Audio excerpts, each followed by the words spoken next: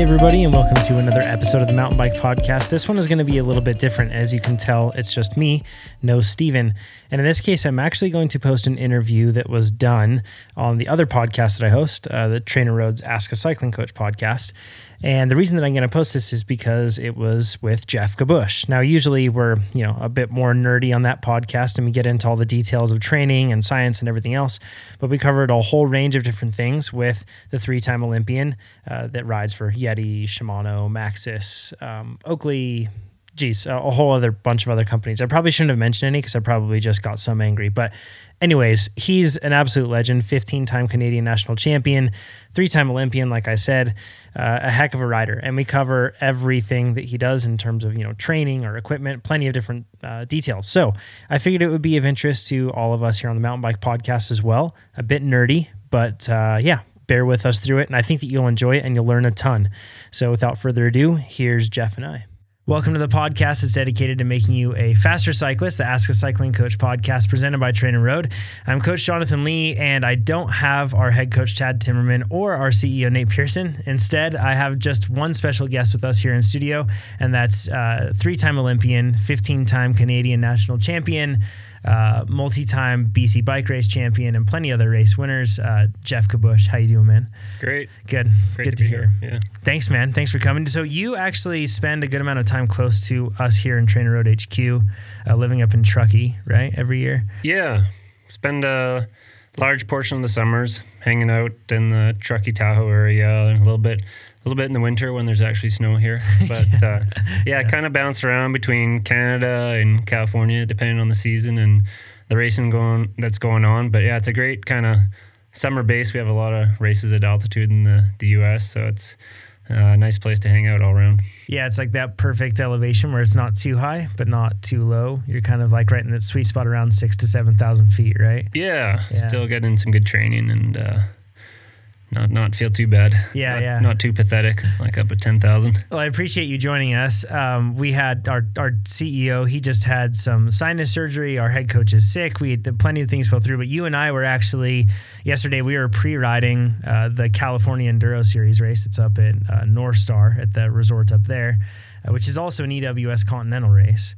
Yeah. So we were being XC dudes, but pretending to be Enduro bros yesterday. And thank you for taking the time to come in and do this. I appreciate it. We've asked a bunch of questions in our Ask a Cycling Coach podcast Facebook group, and you can join that. Just check it out on Facebook. It's where a ton of other podcast listeners just like you are at, and they're asking questions and sharing what's working for them. If you have other questions, you'll be surprised to see how many people probably have a similar situation and can help you out in there. Or if you just want to get more participatory with the podcast, you can join us there. And we're also streaming live right now on Facebook and YouTube, so you can join us that way. One quick announcement before we get into the questions that you've already sent in to us for Jeff is on Tuesday, September 18th. So that's during Interbike. We're going to be having a live podcast recording party here at TrainerRoad. A guest is still to be announced. We're working on a few different options, but we'll let you know when that goes live there. But that's Tuesday, September 18th. So if you're going to be in the region at all, you should come over. We're going to have good drinks and good apps, and it's going to be a good time. So join us for that on Tuesday, September 18th. The next night is actually Reno Cross, which you'll be racing. I will, Yeah. I guess with that, let's just get into some of the questions that people have submitted.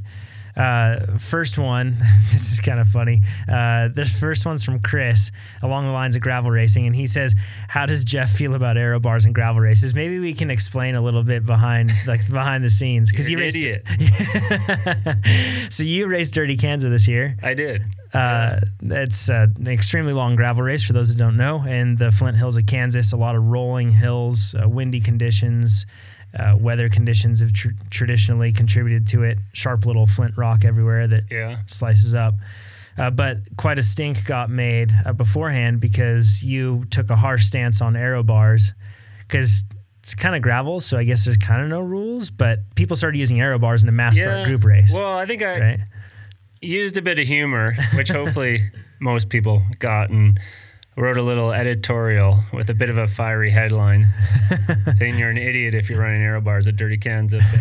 But no, my feeling, which I think a lot of people are feeling, is it's definitely a safety concern. I mean, there's no other mass start event I mean, where you're allowed to start with aero bars in a mass group, and especially on a surface like gravel, it's I feel it's definitely a safety concern, and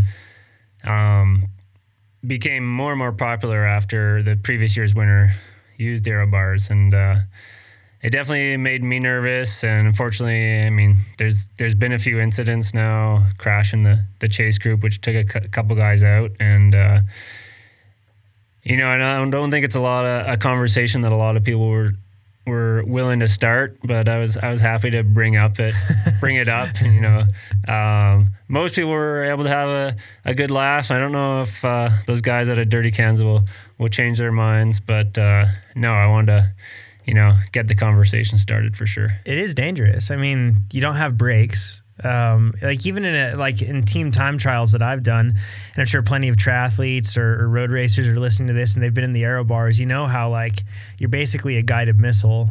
You don't have brakes at reach. You have to get out of your position and grab those. And then when you're on a mixed surface like gravel, it gets a whole lot more complex. Yeah. And I mean, there's no question there's a performance advantage. And so as long as they're legal, I mean, like Ted who won, he would prefer not to have to use them, but he used them with good effect to win the race. But it's tough. I mean, the community really wants to be inclusive, and certainly when you're out there in the wind by yourself, it's nice for some of the people to save a bit of energy. But overall, I would definitely hope to see, like many other races, move towards we're banning the aero bars.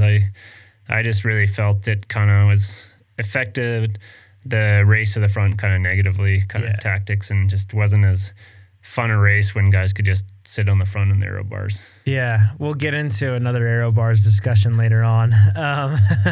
But with gravel itself, the other question that came in from Igor, he said, is the gravel category really necessary? And does it have any real purpose in cycling, or is it just marketing? I've done a few gravel events now. I'd say that I guess I have a stance on this, but what's your stance? Do you feel like it's just purely a marketing ploy by the cycling industry? It's very that's kind of the tin hat explanation for gravel, or do you think it has its own to stand on? I mean, I think it's that style of riding is definitely surging in popularity for good reason. As far as the differences in the bikes, it's there's definitely subtle differences between cyclocross bikes and gravel bikes, but it's definitely a separate category. Especially I ride open bikes, which are really much more capable in what they can do in the tires, and I think that's where the biggest difference is the tire development we've seen on gravel. The bigger size, from where all cross has been centered around 32, 33 C tires, because it's the rules for racing, but we're seeing 40, 42s, 45s, and even on my gravel bike, I can run 27.5 mountain bike tires, which is the biggest and nicest thing about that style of riding, I think, is people are realizing it's getting away from the traffic and the back roads. And I mean, it really opens up the possibilities of rides, especially up here, Truckee, Tahoe, a lot of roads. And even I train down the East Bay, which there's a lot of traffic, and just the different rides it can do in the East Bay parks on my gravel bike, still get in a nice endurance training ride, but hardly see a soul out there on kind of the park road. So I've really enjoyed that kind of change, getting away from the traffic and still getting that experience. It's been I feel like it's a safety thing, and like we didn't create Trainer Road to make it safer for people to train. We created it to make people faster, but that's definitely a side component. And we think about like the insane amount of hours that people have been training inside rather than outside, and I'm sure that it's saved folks from certain incidents with traffic. And it's really nice to have with gravel racing not only the safety aspect, it gets you away from the cars, but like you said, it opens up so many more options for training. Like for me, since I have gotten a cross bike, which I use as a gravel bike, right? Yeah. I'm able to, and I got a cross bike and I got a Sawyer straw, which is like a filtration straw. Oh yeah. And those two things then opened up my routes dramatically, right? Because before, I could go on roads, but then I was stuck to whatever roads were established in there or safe, or, insert whatever other contingency you need. But then if I wanted to go on gravel, I could just run out of water. So that was a big concern because you don't come across service stations. Yeah. But as long as I'm carrying good spares and good tools, and then I bring a Sawyer straw along, and then I just look at the route and I go, okay, there's a draw there, there's a stream there, I can fill up. It's been awesome. Like my training rides have completely changed. They don't have to be the long road routes anymore. It can be different. I mean, it's pretty nice. In the winter, I mean, disc brakes have made a huge difference on, road bikes, curly bar bikes in general. But I mean, most of the winter, I just train on kind of 40C Maxxis Refuse tires, which are really heavy terrain tire, which still do normal road rides. But if I feel like it, jump on, kind of the rails to trails rides and dart in and out of a few bike paths, which it's all about avoiding those traffic lights, which makes the ride go smooth, more enjoyable. Yeah, that's those Refuses are what a number of us have them here at Trainer Road too. It's a solid tire. It's super versatile. Let's get into some questions about planning and execution that people have on this one. So this one's from Sean. He says, it seems like Jeff's season goes all year round without any breaks. How does he maintain peak fitness with such a heavy race schedule? And I mean, we should cover, you race some cyclocross. You even race a road race every once in a while. I remember last year you raced a crit. Yeah. But it's predominantly mountain bike racing and then some gravel mixed in. So it is all year, right? Yeah, I mean, pretty much. This year I got a bit later start in April, but I'll race through till November this year. But I think the big thing for people to understand is the years I have training kind of in the bank. I mean, going on, 25 years of racing and competing. But I think most of all now I just enjoy being healthy and taking care of myself and find that balance. I think a lot of it comes down to mental, keeping up a full schedule. And that's what, luckily I do so many different things that it doesn't get stale mentally. Also traveling around. So the training and roads don't get too boring. And these days I'm racing so much, I don't have to do a ton of, specific training.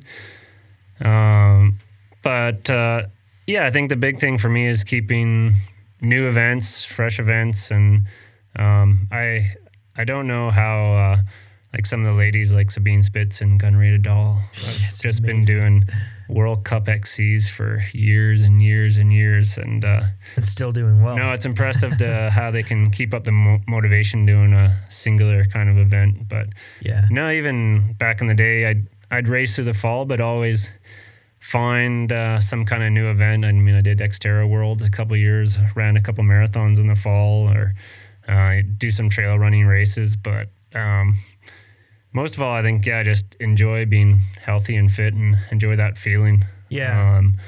It's painful when you let things slide. So, but I mean, in the winter, it's definitely fitting in those mental breaks. In Canada, I'll do, and down here when there's snow, like some Nordic skiing and backcountry touring, and just try to fit in those breaks and kind of mix things up. But always kind of keeping the body going and then kind of fine tuning it depending on the events I'm doing. So you kind of you basically maintain a pretty high amount of fitness.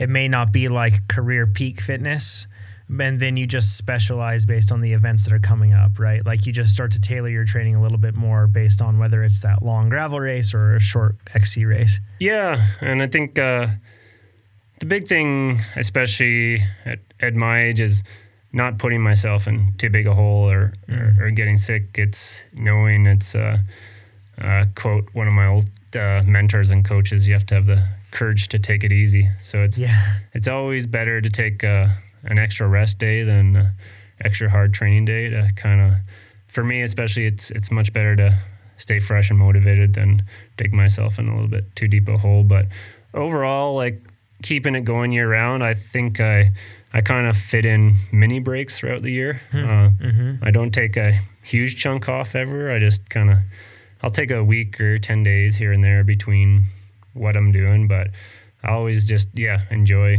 exercising and being healthy. Do you mind sharing your age as a point of reference for those that are listening? 41 now. 41. Yeah. Yeah. So, and you mentioned the fact that, like, you know, since it's changed, right? In the sense that, like, at this point, if you do put yourself in a hole, have you noticed that it's harder to dig out of that? Or what differences have you noticed from, you know, aging from being a young 20-something racing or mid-20s something racing to now being 40? Do you have to plan less days of intensity or more days of recovery between? What changes have you made? I think it's, I mean, at this point in my career as an athlete, I'm very aware of my body, but it's definitely, I mean, I'm still highly motivated, but the body can't keep up with that motivation sometimes. And I think my last couple of years of racing the World Cup XCs, kind of making a push for the 2016 Olympics, I was pushing too hard and not allowing my body enough time to recover, and kind of learn from that to really pay attention to my body and you know, and workouts really listening to my body to kind of adjust based on the feeling and how things are going. But for sure, making sure to be these days a little more conservative on the rest and recovery. Yeah. And I'm sure you pull from a bank of years and years and years of fitness that probably allows you to a certain amount of, like, not only do you know your body better and everything else, but, you know, carrying that aerobic fitness year after year after year also, I'm sure, has some sort of residual effect in helping out, you know. We see that with a lot of athletes that have been training for years like that. So yeah, have that kind of structural fitness, and some people call it old man fitness, I hear, or old man strength, but I think it's experience, and it's truly just, you know, a huge amount of aerobic conditioning that, you know, your body, you really are changing your body with training. So you change it for years like that, it does have like substantial changes to it. No, a lot of awareness, and, you know, I did a lot of physiology work and testing, and I think the most powerful part of all that is kind of associating all that physiology testing and data with the body feeling. And now I can, because I had so much data and physiology work, that I can kind of relate that just to my feeling out on the bike. So even without any gadgets, I'm really aware of where I'm at and what my body's doing. Yeah, we talk about that a ton. Like power data is fantastic to have. It's incredible for training, especially.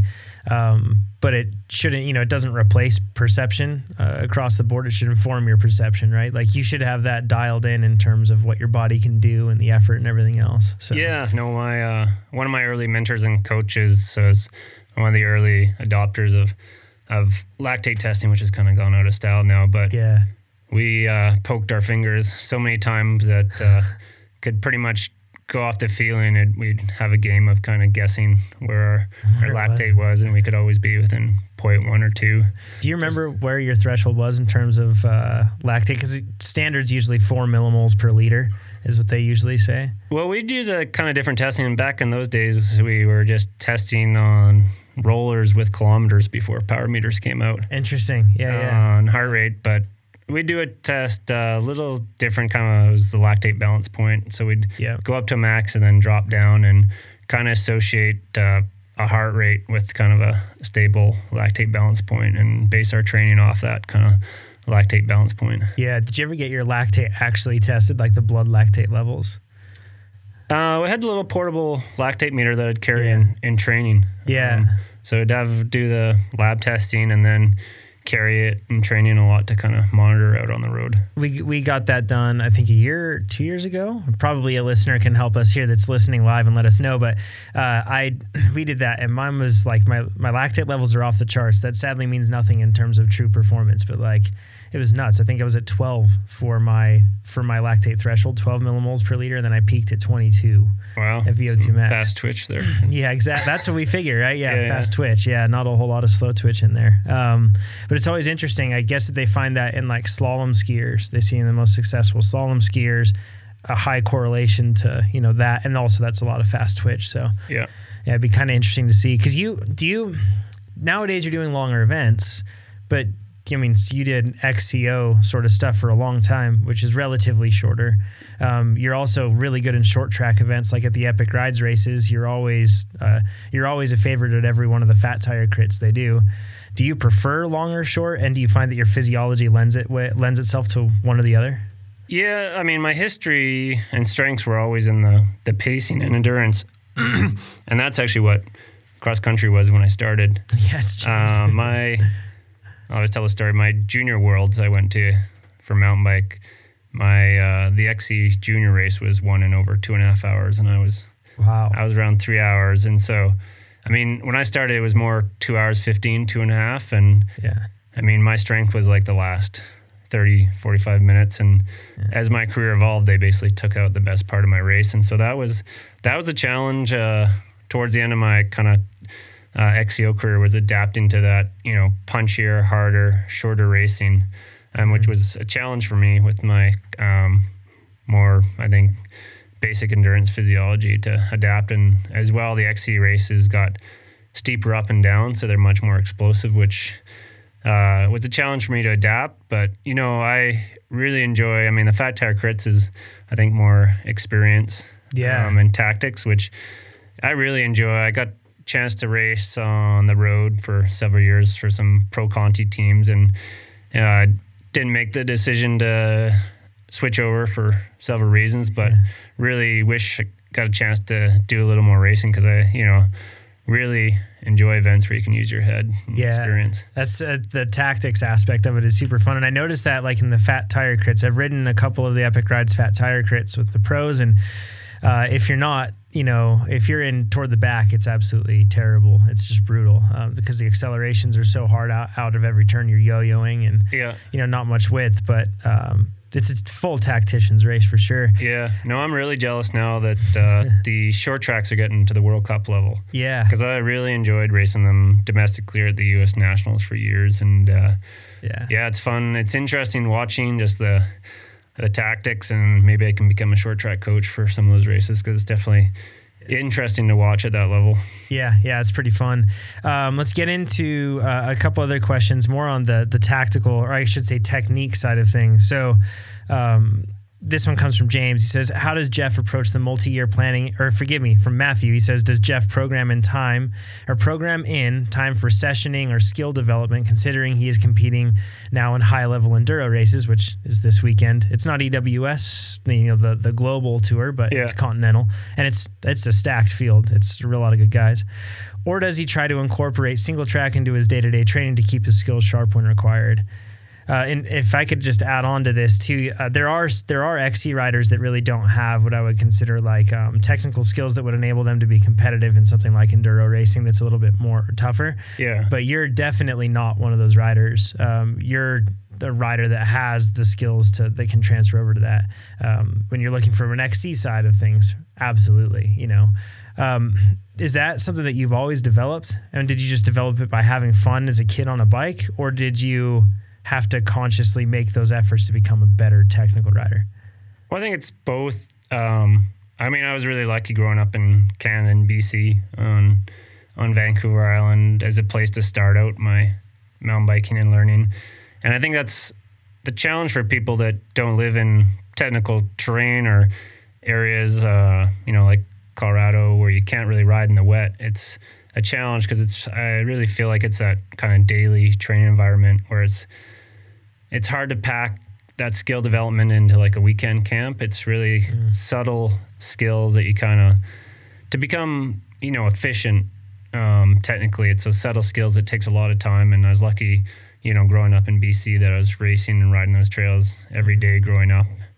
But it's also, for the enduro races, even later in my career, I started off doing a few events like Trans-Provence, 6-day blind enduro, and I'll do Trans-Cascadia River Fall. And I felt like that pushing your comfort limits always, when I came back to XC, it really, really helped. But for me now, racing enduro, it's more putting in time on it. It's definitely an adjustment going from a XC bike to an enduro bike. Yeah. And if I'm going to race, I definitely want to put in the time to make sure I'm comfortable pushing on that bike with the suspension setup and tires and knowing the limits. And that's what takes, I think, a little bit of focused training on a different bike. So even when you first jump on an enduro bike from an XC bike, it doesn't feel like you can go as fast because you're just not used to how the bike's reacting. Yeah. But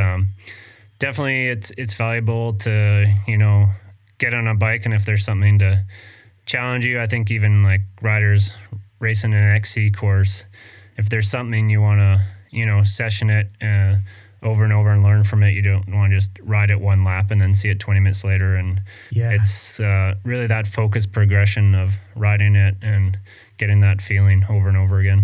Yeah, we were doing that yesterday when we were pre-riding. We were stopping, examining lines, theorizing, testing those theories, and then turning around and going back and doing it again. It's something that it's definitely common in the context of reconning. But I also noticed that you spend like a good amount of time also riding in spots that have jump trails or even stuff like that. Like I see that more regularly than I would see a lot of cross-country racers doing. Is that something that's picked up? Because kind of like your motto in the past couple of years is keep riding until the fun stops, right? Is that something that just, if you find it more fun and thusly you've been doing that later on in your career, or have you always been the type of person to vary it up like that? I mean, I think it's always something, and why I'm still enjoying the sport is it's fun to keep progressing and learning. And yeah, I didn't grow up jumping, so it's definitely a challenge. So it's fun to slowly push my limits and get more comfortable and learn new skills. And that's what I enjoy. I mean, I really enjoy the blind enduro because it's not so committing, but like this weekend, it's definitely pushing my comfort level a little bit, but it's fun to, I mean, even at this age in the sport, still be learning. That's something over my career I was always learning, whether it was skills or learning about my body or nutrition or racing different disciplines. And I think it's really positive as an athlete to develop to even try different disciplines. I mean, like we mentioned, I did Dirty Kanza this year, which was something new and definitely something I was thinking about in learning as far as nutrition and equipment and setup, and really enjoy that process of always kind of learning something new. So we have a blog post. It's on blog.trainerroad.com all about that performance that you did at Dirty Kanza. One thing that I was super impressed with, if you don't mind jumping into a bit of the learnings that you had on the nutrition side of that, was you were able to take in a huge amount of fast processing, what people would consider like traditional ride food, like, a ton of the GU chomps or GU gels. You were taking in a bunch of that stuff with their Roctane drink mix, rather than taking in, rice cakes and solid foods or anything else like that, or like whole foods. Yeah. I've found that a consistency that I found in top level athletes is that they're like professional eaters and their body is a professional digester. Yeah. Is that something that you had to work into as well? Or have you always just had an iron gut being able to just do such a long event on just that sort of fuel? Well, it's a product that I regularly use in training, but it's still definitely had to eat a lot more than I was used to. So, but I definitely looked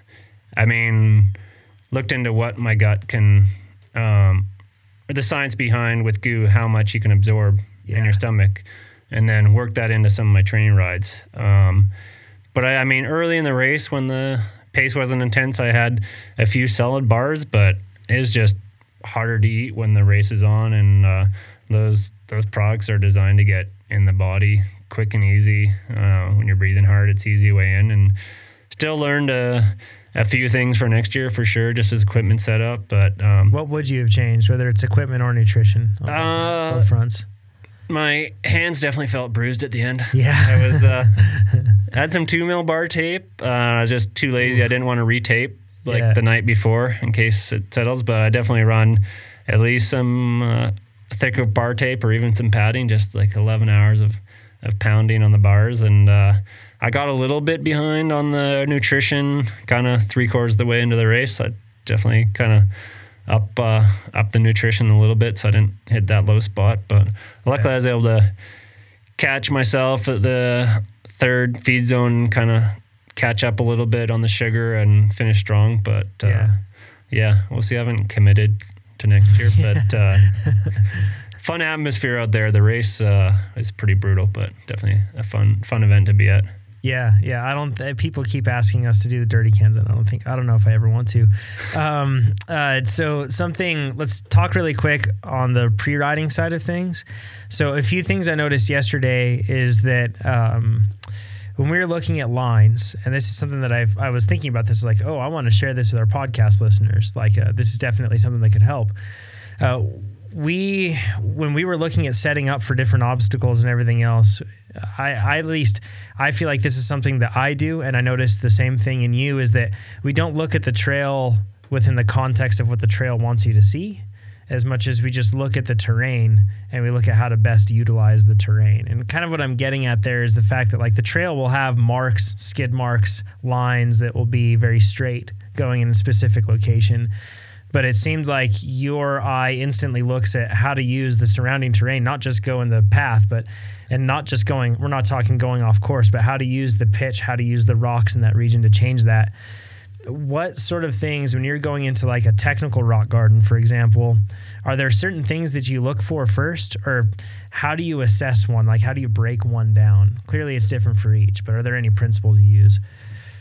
I mean, it's obviously the actual feature itself is looking for lines that are going to be smooth and you're going to be confident. But I think like a few of the sections yesterday, points that are important that a lot of people don't think about are entry and exit speed too. Mm-hmm. Where a lot of times, like a rock garden, you're going to ride different lines at a similar speed, but it's more the hesitation coming in and out of it is where there's a lot more time gained. And so it's kind of, looking at the bigger picture, and as well as what you're going to be confident riding every time. And as well, up there with the rocks, it's kind of managing your equipment too.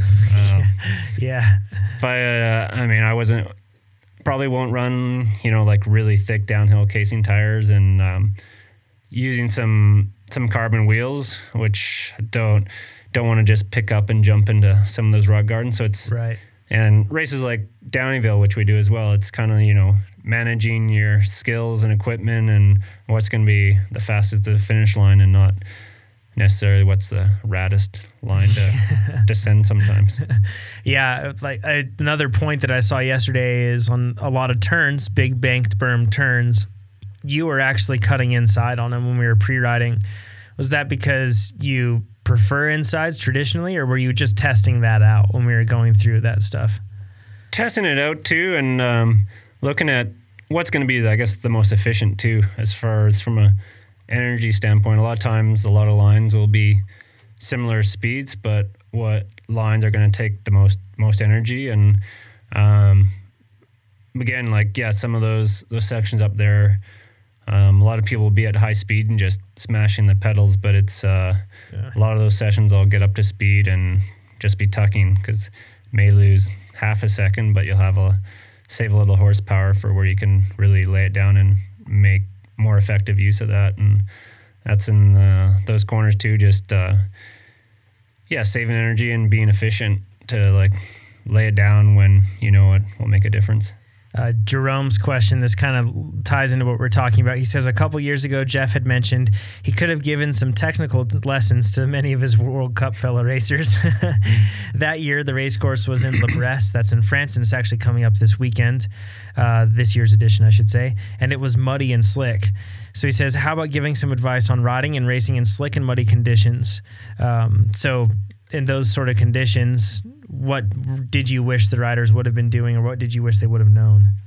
Well, yeah, I remember that one, because that was leading into 2016 qualifications, and I was really frustrated there because I was back in the pack. And I mean, I definitely rode the descents way faster just pre-riding, and I pretty much didn't pedal and break down those whole trails. And I mean, you'll see that a couple weeks ago was the Mont Saint Anne World Cup, and a lot of the riders take their setup like full XC from very fitness-based course, and when they get to a technical course, they don't really adjust that, low and low bars and stiff suspension. And I think if people adjusted their bike setup slightly, they'd have a lot more success and be a lot more comfortable on some of those really steep, challenging sections. So is that just are you talking like minimal changes, like, putting a spacer underneath that stem, or, maybe a stem that isn't quite as negative of a rise? Yeah, just adjusting from, a lot of XCO riders can be very particular, and they want to, take the setup from their road bike or, but yeah, like, throughout my career, I was always, a bit more progressive in my equipment selections, early adopting the, disc brakes or through axles or riser bars or single rings, things that worked in the mud and made it more comfortable. But some racers tend to be really rigid because they just have one setup and that's what they know. And I think it's the benefit of riding different disciplines and being aware of how much more comfortable and confident you can be on slightly different setups. We're going to get into your equipment setup soon on the different bikes you ride. So we'll talk about stem length and I'll get into all that. I'm making a mental note right now. But one thing I wanted to talk about is technique tips for really slick and muddy conditions. We hardly ever have them here where we're from, because if it rains, you simply don't ride because your wheels just get covered in peanut butter mud and you'll be done. So I've been in a couple situations where it has been really muddy and slick, and I feel like I have a relative advantage coming from motocross. I'm used to not having traction, but I still was a total fish out of water. Are there any principles or tips that you utilize regularly or think of when you're riding in muddy and slick conditions? Because you grew up in that sort of stuff. A lot of it's experience, but there's definitely some bike setups for sure.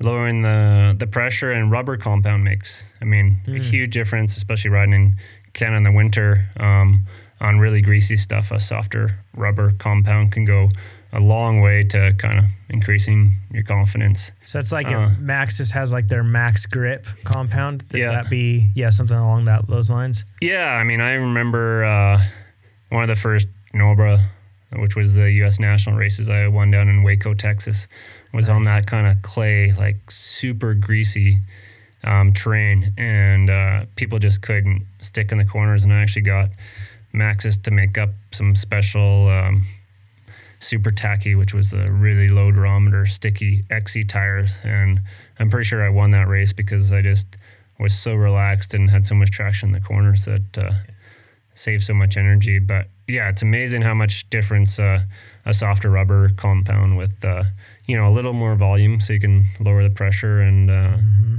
it's having that confidence, because once you lose confidence in those conditions and tense up, it's being able to relax and kind of just subtle stuff. I think knowing, which takes a lot of time to develop, but knowing where your rear wheel is.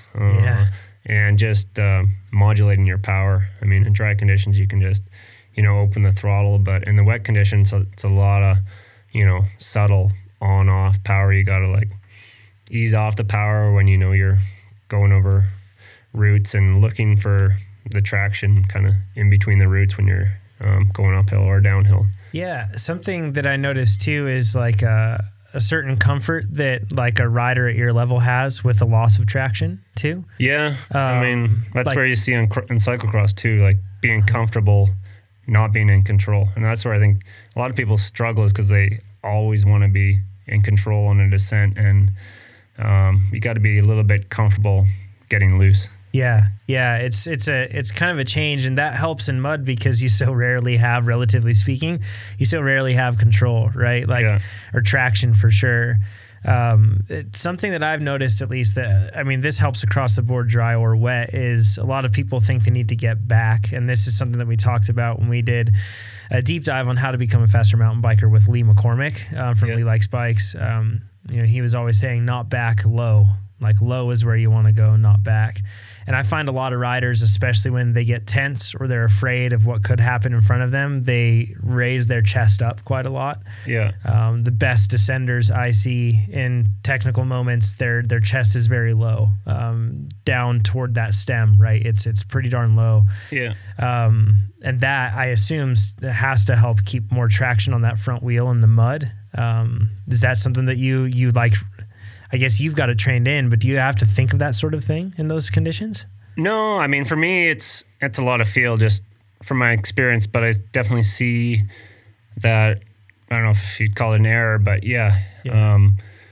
coming to a technical section dry or wet, that people are getting really far back. And that's, when you lose the traction on the front wheel. And a lot of that, I think, I see it more in XC racers. They want their fork to be really soft, but a little harder fork allows you to, maintain a little bit more weight on your front wheel and traction on the front tire, and subtle stuff, but takes just, a lot of, work to slowly learn those kind of subtle techniques and get comfortable, especially in the wet. That's what I was saying. It's hard to go to the Northwest for a weekend and get comfortable en route. It's kind of like that kind of daily training environment to kind of slowly learn that comfort level. I so badly want to get into gear. I'm a gearhead, but I'm going to hold off. We got one more. We got a few more questions before we get to that. This one's from Steve. He says, how does Jeff keep his head in the race when things aren't going perfectly? And what types of things does he use to stay motivated through setbacks and or challenges? You had a race that was challenging at Carson City off-road for you, where you said you felt like this year you felt like just the engines didn't fully turn on. Yeah. How do you stay focused in that situation instead of just focusing on where you should be and kind of beating yourself up mentally? How do you handle that? I think lucky that I always have another race the next weekend, but I think a lot of it is that I take the value and enjoyment out of kind of the process of training. And that's what I think you see a lot of people struggle with. They take all their value of the end result, and it can, lead to kind of hollow existence if your value is all based on the final resort. But I really enjoy just training. Sometimes I wish I just had more time to train in between. Really enjoy the process of riding my bike, and for sure it's can be really frustrating with when things are going wrong. Especially I found more so when I was racing over in Europe, and it was a struggle and challenge, and but always find some time back home, and having that experience to know it's even after however 20, 25 years, the body's a complicated thing, and if I knew how to make it click every time, I'd probably be a rich man. But you just gotta, stay with the process. I think the mistake most people make is when they have some setback or challenges, they feel like they gotta train harder, and that can be the worst thing to do sometimes. It's if you've put in the hard work, it's I find most of the time it's a matter of fatigue levels and giving yourself a little bit of rest. And when I get to a period like that, or I get overtired, I usually just motivation is a good indicator for me. When I'm motivated to get back on the bike, I'll just take some time off. Especially I need to kind of employ that tactic when I do stuff like BC Bike Race, which is 7 days of, and this year was really hard racing, and afterwards I just have to really kind of go by feel, really take it easy until, I might do just some easy spins, but, wait until I get that motivated feel, fresh feel to get back and get him into training. And if anything, when people go through, tough periods, it's pushing a bit too hard. At your first Olympics, you've been to 3 Olympics, right? Yeah. Your first Olympics, did you get 8th place? Is that right? 9th in Sydney, yeah. 9th in Sydney. That was kind of my breakout result. And then you had 20th, I believe, at the next Olympics. Is that right? Yeah, that was really, that was a frustrating one. So how'd you deal with that? Because that's like you said, a race every weekend, but I'm sure at every Olympics you were probably thinking, you never know, this could be the last Olympics or only Olympics, right? Yeah. So how'd you deal with that sort of a disappointment? Because a lot of people, most people listening to this are not going to the Olympics. We won't go, but we have these big A races and we build them up, and it might as well be the Olympics for our minds, right? Because we build them up so much. How'd you deal with that when you got 20th, when you felt like you should have been higher up in that order? No, that was frustrating on a lot of levels. Olympics, it's only every 4 years, and who knows if you get another chance. that was tough. I mean, I had a couple mechanicals there, and that was during like kind of some of the best years on the bike. So, I mean, I just took value out of, knew that my fitness was there, and luckily had a World Cup the weekend after that where I finished third on the podium, which, I mean, almost made the Olympics. Yeah. Result even more frustrating. But, I mean, after Olympics, went to the closing ceremonies and had a drink and shotgun contest with Yao Ming. But that was Nice. that was my Olympic highlight. And yeah, you just have to, I mean, whether it be success or disappointment, have a plan for after, big races. I mean, a lot of people plan for success, but they don't plan for how to deal with it after. And same thing with disappointment, and, make a plan to move on. And that's where you see, I think, a lot of athletes struggle is almost more when they achieve these major goals or success, and how they feel like life is going to be different, but how to go into, some depression after a major achievement, because it's, where you're taking your value and planning for how to deal with success or disappointment. Yeah, and that doesn't have to just be like at the Olympic level. I think there is like a pretty real thing for a lot of people that write in and ask questions about, like, after a big race, even if they do well, like how to deal with those post-race blues, so to speak. That they get. I mean, I deal with that. It's kind of, call it like postseason melancholy when, through the season you have a focus and another race, and then you get to kind of the off season and kind of like, oh, what do I do now? And it's, that's where it's good to have, more than just the bike or training, or have some different interests so you can kind of dive into those, and not, I think that's where it's tough if that's the only thing you have going on for some athletes. So it's I always advocate younger athletes to, do some schooling along the way, or have some, activities or interests off the bike, so it's not such a singular focus. Yeah. Did you beat Yao in the shotgun contest? Yeah. Nice. I think it's still on YouTube somewhere. That's awesome. Let's get into Mark's question. Actually still have, like, on my accreditation, we had a shotgun contest and then traded pins. So I got a little Chinese pin on my Olympic accreditation from back then. Holy cow. Yeah, that's a cool story, man. That's awesome. Let's look at this one from Chris. He says, what cadence do you use in races? And then do you train in any way for that specific cadence? Chris mentions that his is usually for cross country around 70 to 90 road. He's usually 90 to 110. He's usually higher on the road. Do you notice a difference between the two? And then are you even conscious of that, or do you strive for that at this point? It's, I'm not conscious of it, but for sure on the mountain bike, it's lower. Lower cadence on the road. Maybe not that high, but definitely, 85, 90 on the road, and on the mountain bike, it'll more be like 75, 80, but it's more, especially in the longer races, trying to keep it light, kind of light torque and efficient, with the gearing. So not, using, too much power to kind of save those kind of the higher torque and power for the end of the races. So it's kind of, using the cadence, which keeps the load light on the muscles for when you need it. Yeah.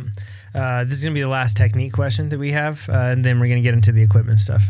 I'm excited for that. He says, this one's from Trey, and he basically is asking, he said that he feels like he understands line choice. He comes from motorsports racing, car racing specifically, I believe.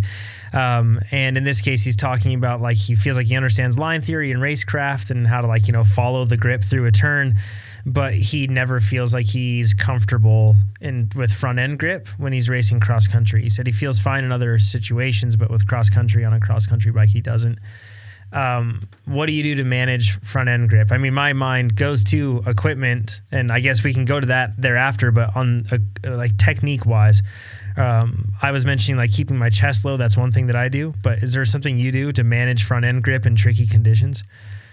I think I use a lot of different tires, and so it's knowing the limits of those tires, I guess, is good to get comfortable with. I think a lot of it, if you're not feeling comfortable with your front tire. It comes down to, I think, pressure and tire compound, which, like I mentioned, can make a huge difference in the front end grip. But I mean, it's hard to race if you don't have confidence in your front end grip. So I think it's definitely worth running a little more knob. But I think it's getting that neutral position on the bike. That's a lot to do, I guess, with suspension setup too. I think see the mistake of some XC riders or on XC bike running really soft front forks, and so kind of when it gets more aggressive, kind of blowing through that travel, and then which puts their kind of body out of balance a bit. But same thing in being, we talked about being comfortable with the tires breaking loose, and that just comes from, I mean, practice and learning where that limit is. I think that learning where the limit is, and we're just going to transition right into equipment here, because learning where that limit is totally depends on the tire. And I've found that certain tires give you a very clear indication of where that limit is, whereas others don't. That doesn't mean that you can't corner effectively on the one that doesn't give you the indication. You still can. But like a tire that I'm thinking of, and I'll just stick to the Maxxis line. In this case, you're a Maxxis rider. But a tire like the Icon doesn't really seem to give me like an indication of when it's going to let go as much. It's more like a smooth gradient of when it'll let go, versus something like the Aspen feels like it has a much more like solid lock-in where you go, okay, if I go beyond this, I'm in risky territory. But right here, I'm kind of locked right in. And a lot of that has to do with, I've found, is the gapping between the knobs as you roll that tire over, and how much surface area you have on the ground between the knobs, everything else. And that's something, Trey, possibly in your situation, I don't know what tires you're using, but experiment with tires with perhaps slightly, maybe they've got side knobs that are a little taller, and maybe that can get you to the point where you're comfortable enough where you can figure out the technique and then kind of, build off of that. Yeah. I mean, I'd add to that, a lot of it comes down to tire profile as well. I mean, the two tires you mentioned, the Icon's a much squarer profile, and the grip confidence with that tire comes a lot down to surface. I mean, if it's a harder surface or like loose over hard or like roots, it's not going to be as forgiving in the corners as the Aspen, which is a much rounder tire, which will carry a bit more speed in the corner, but also have a more predictable kind of as you roll it into the transition. And so, the Aspen with loose over hard is much more predictable because it's kind of a softer transition as you roll it. And so it's just experimenting. It's also depends on, Trey's technique. Some people lean the bike over a lot more and get into the cornering knobs on different tires. So it's definitely worth experimenting with the different tire profiles and knob patterns to see which kind of suits your comfort level the most. On suspension setup too, with a fork, I find that a lot of XC riders run their fork too soft because they're hunting for front end feel, because they might be compromising that with too much pressure in their tires, or running a tire that just is inadequate for the type of riding or terrain that they're on. So what they'll do is they'll feel like, because their tire doesn't give them the traction they need, that they need to soften up their front end to get a little bit more control, which I see where they're going with that, but you're compromising so much with geometry. I'd recommend setting up the fork just as, in terms of sag, where, by the book, where it should be. Dialing in any settings, usually from there. On an XC fork, you don't have much. You'll have rebound damping, and then you'll have compression. Just getting it all, reasonable. And then from there, trying to suss out the tire aspect of things. Because I find a lot of XC guys, they run their forks either way too stiff or way too soft. It's so rare to see them sitting in that. In general, the suspension companies work pretty hard on recommendations, and I find they're pretty close to the mark. It's usually a really good starting position. They have charts with weights, and I'm usually within a couple clicks off on the adjustment from there. But for sure, a lot of people set it up soft so it feels good in the parking lot, but when you're in race speed kind of going hard, it's not going to give you the support or control. And I learned that a lot. I really encourage people to, try different disciplines, and that's what I took from racing some of the enduro. Is definitely after racing some more challenging enduro events to definitely stiffen up my suspension. But you also have to have the strength, and that's where I think a lot of people don't pay enough attention to the core and upper body strength that mountain biking takes. I always recommend should be able to do 50 push-ups. Yeah. But that's one of the things, how effective a conditioned body can, upper body can help in endurance racing. Doing some testing back in the day with lactate, just after a big 6 or 7 minute descent where hardly even pedaling, or even did some testing in the gym, just using the upper body on kind of elliptical machine, how jacked up the lactate can get when in those muscles that aren't endurance trained. So it's definitely worth, training those muscles. And that's where, some time in the gym, or what I prefer to do is just some Nordic skiing in the winter, kind of developing that endurance strength, and the upper body can make a big difference, even though it's not pushing the pedals, but helping to recycle and be more efficient on the trail. Oh yeah, that strength is absolutely key. Couldn't agree more. On the equipment side of things, Michael asks, how are you finding the new StepCast 34? That's the Fox fork that you're running. It was new this year. And I'll kind of describe what makes that fork unique. Adam also has a question on it. He says, how noticeable is the change shorter offset and the new Geo for forks like the StepCast 34? So a lot of that probably sounds foreign to folks, but basically, traditionally, if you're looking at the diameter of the stanchions of a suspension fork, those are like the shiny parts that basically go down into the rest of the fork, right? And those have traditionally been 32 millimeters in diameter, and that's for cross-country racing. That's what they've been.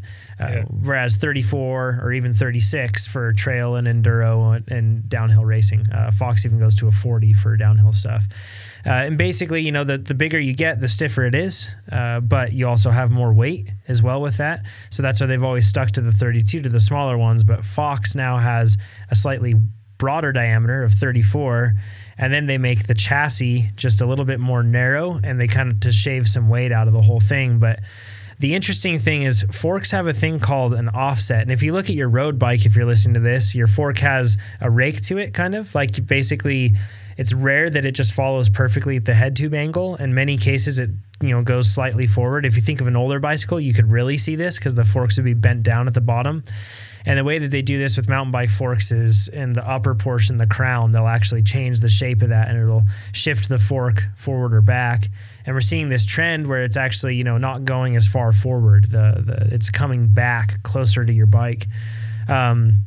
I guess, so with that understood, and that's why this fork is significant and it's brand new, have you noticed a difference running a 34 to a 32 in terms of stiffness or performance in general? For sure, the stiffness.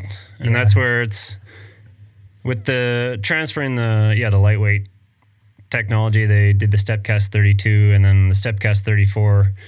It's about a half-pound difference, but it's a lot. Significant, but for the events that I'm more focused on, it's not strictly a weight kind of balance. Mm-hmm. Certainly feeling the confidence level is what I feel for sure. Really noticeable on the more challenging terrain like a BC Bike Race or Downeyville, just how much straighter and confident I can go into really technical. You don't have the flex, so the front wheels, and it's got to stay online, and it's also an extra 20 mils. The StepCast 34 is 120 mil fork versus 100, mm-hmm. And the new Yeti SB100, which I run, was kind of designed around the shorter offset, and mm-hmm. that's what they found really much preferable. I haven't tested back to back the traditional 51 mil offset versus a 44, but I sure know that I'm much more confident on the Yeti.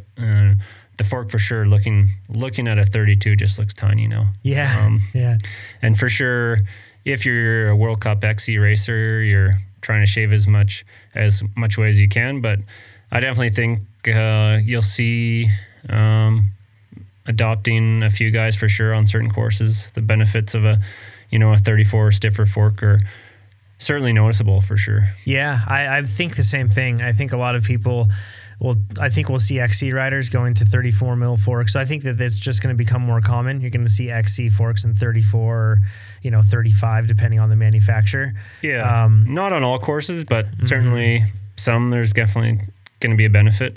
Yeah. Now you and I ride the same bike. Not the same bike. That would be weird. But we both ride the SB100, the Yeti SB100, and I actually have a 51 millimeter offset fork on there. Okay. And I've ridden it without the 51 millimeter offset, and I do prefer the shorter offset. I think it gives the bike a slightly more direct feeling, I guess, with the steering, which I feel like just goes in line. But something I've noticed. On my previous bike, it was the Yeti ASR, and this is, the SB100 is the improvement upon that bike, basically. And one big thing that I've noticed going from that bike to this bike is a huge difference in chassis stiffness. Like the frame is extremely stiff on the SB100 compared to the ASR. And actually you can say that for most XC bikes now, they're getting stiffer in the chassis because people are riding tougher terrain that requires it. And I've actually noticed now, whereas before the RS1, which is an inverted fork that I was using, it was fine. And it was a great match for the ASR. Now I'm realizing that it is a relative limitation compared to how stiff that frame is on the Yeti. So like when people talk about what forks to pick, it's not just always across the board that like this is the best fork, but it also does depend on how your bike behaves, right? Like the flex of the RS1 with my previous bike was like perfectly in unison, and it made a very cohesive unit front to back.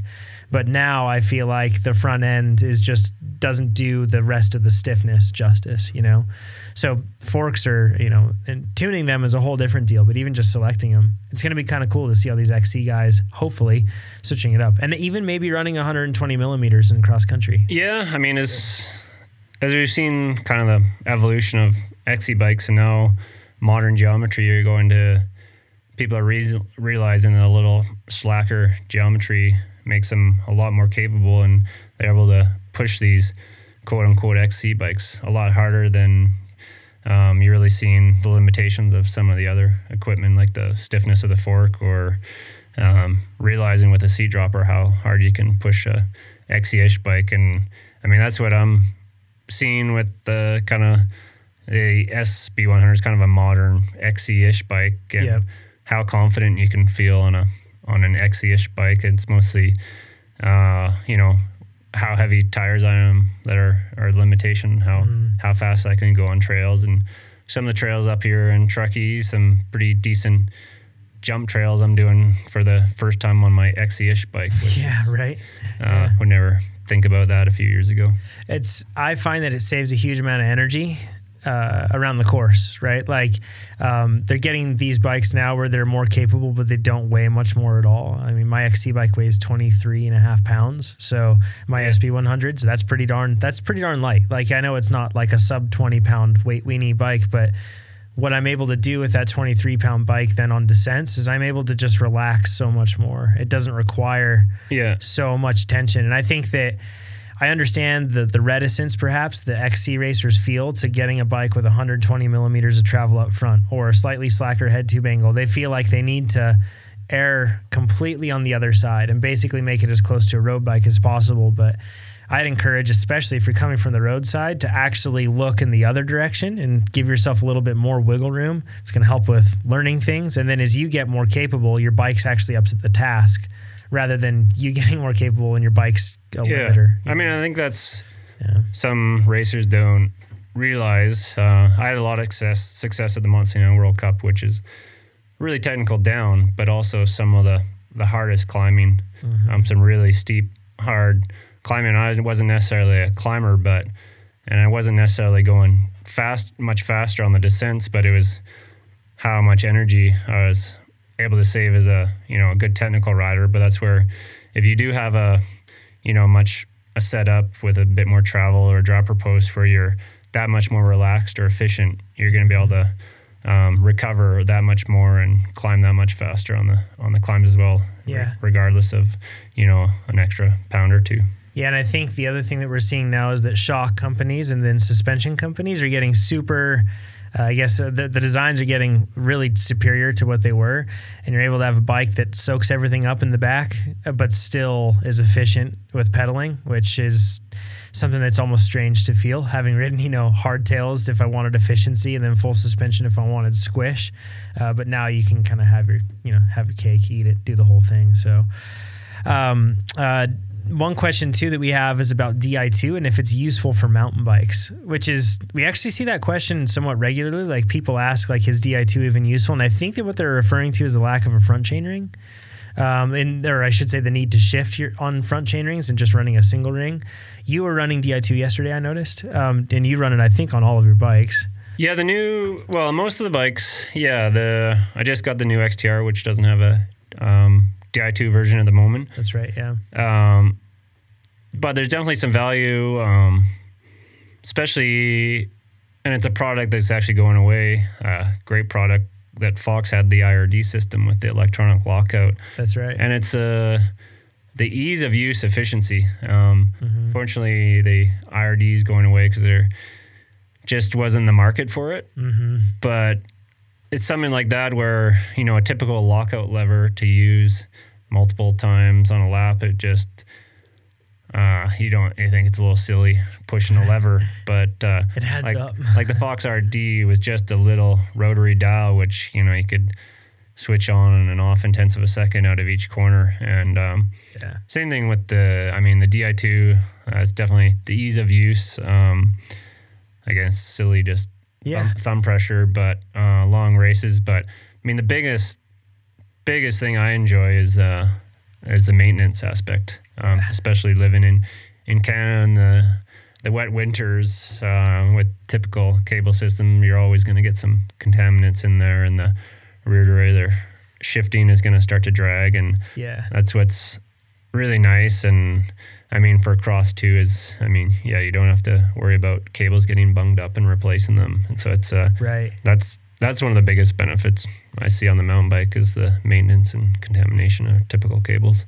We're going to finish this off with questions about BC Bike Race, but that's actually, I remember during the Single Track 6, a stage race, I remember actually dreading having to shift down toward the end of that in stage 5 when I was completely fatigued and pretty tired. Yeah. I remember just thinking, like, even though it's a relatively easy thing to do, when you multiply that over how many times you needed to shift for, I don't even, across those days, it actually did become really tough. And I remember thinking, like, if I just had a little electronic button I could push, I'd be so much happier. So, I do think that there's a place for it. BC Bike Race, you've raced that individually how many times? And then just a couple times. Yeah, it's been really fun to get back. The last couple of years I've done the solo category and jumped in, I don't know, maybe it was 2010 with Catherine Pendrell, did the mixed category. Okay.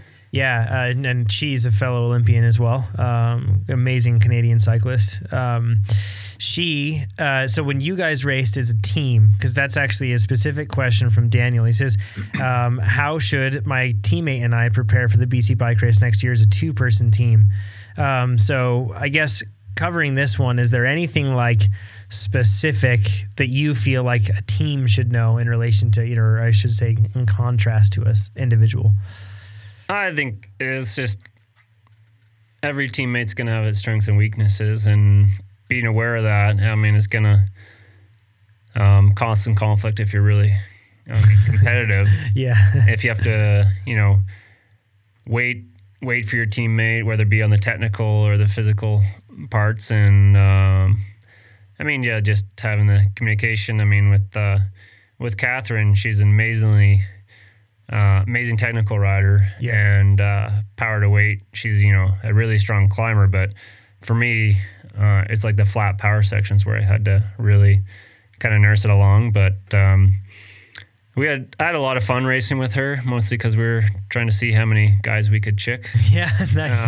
Which was enjoyable. But it's just being aware that you're gonna most likely have different speeds and being allowing for that to happen and be okay with trying to help your teammate along where possible. For me, I was obviously a bit stronger than Catherine, so I'd go. I knew I was stronger, so I'd sometimes jet ahead to the feed zone or tell her just to keep riding, and I'd grab water and snacks and then catch back up.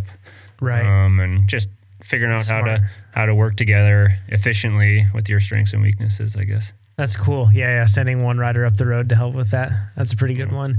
I guess individually, what are your, I guess we could go into BC Bike Race in a whole different episode, but with BC Bike Race, what tips would you have for people? Like what sort of bike do you think is best for that sort of race? Is it a full-on trail bike or a full-on XC bike? Something in between?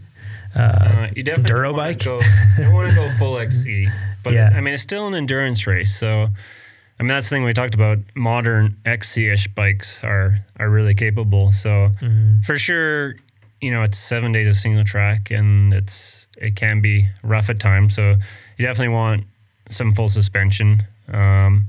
Definitely more than just a typical XC full suspension, I think. Yeah. I mean, I rode the SB100, which is a 120-100 bike, but you know, I grew up on those trails, so I'm really comfortable and efficient. But Yeah.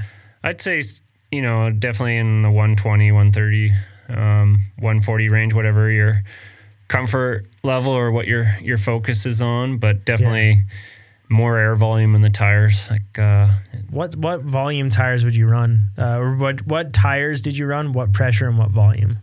I rode the 225 Aspens. Okay. In the low 20 pressure range, except for the North Van day. I ran a little bit more aggressive with 235 Forecaster, and Okay. I wouldn't necessarily recommend everyone run a 225 Aspen. It's a fairly fast racing tire, Yeah. but definitely I think like in the 235 range gives you a bit more air volume. I mean, I recommend, you know, there's a 235 Icon, which is I kind of recommend, which kind Good of in gives the loose stuff too, right? it's just a nice volume, so you can soften it up, and there is still, you know, a lot of XC-ish endurance stuff, and so you definitely you don't want to run too heavy, or you'll get stuck in traffic, and that's always a balance.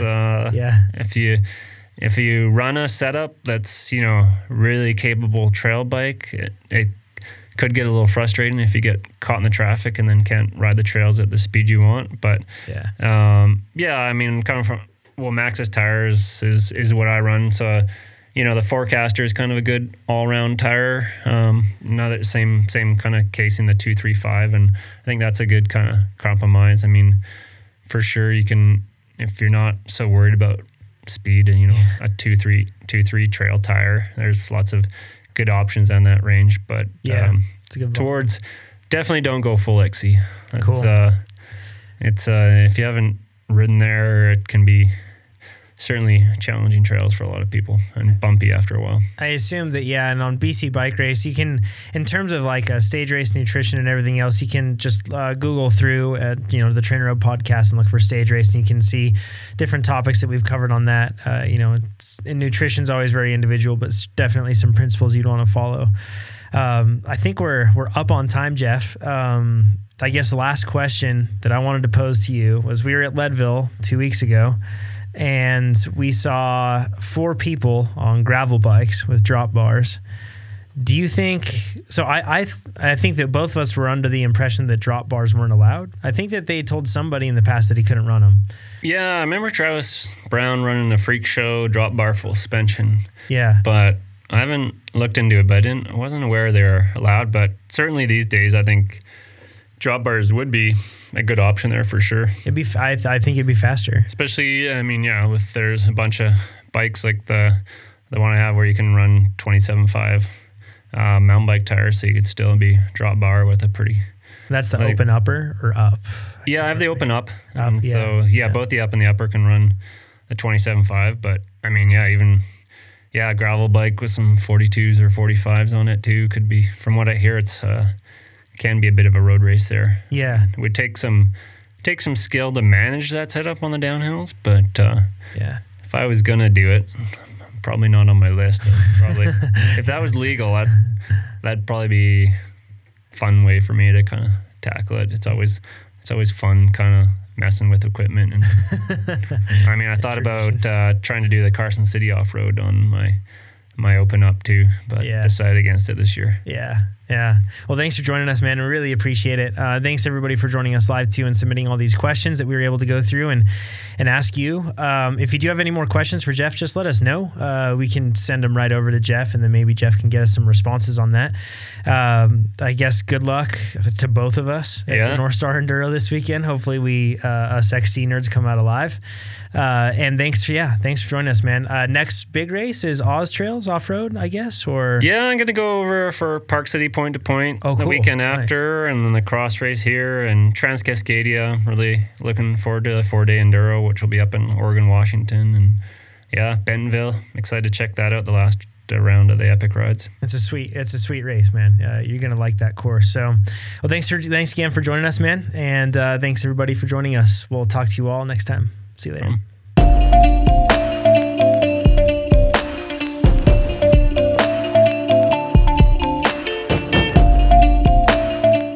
Hey guys, Jonathan here. Just wanted to thank you again for listening and let you know that if you like the song that you're hearing now and the one that you heard in the intro, it comes from Wave Riders Entertainment, my good friend Tommy Walter. Check it out if you're looking for more beats like this or some awesome tracks to listen to. We'll talk to you next week.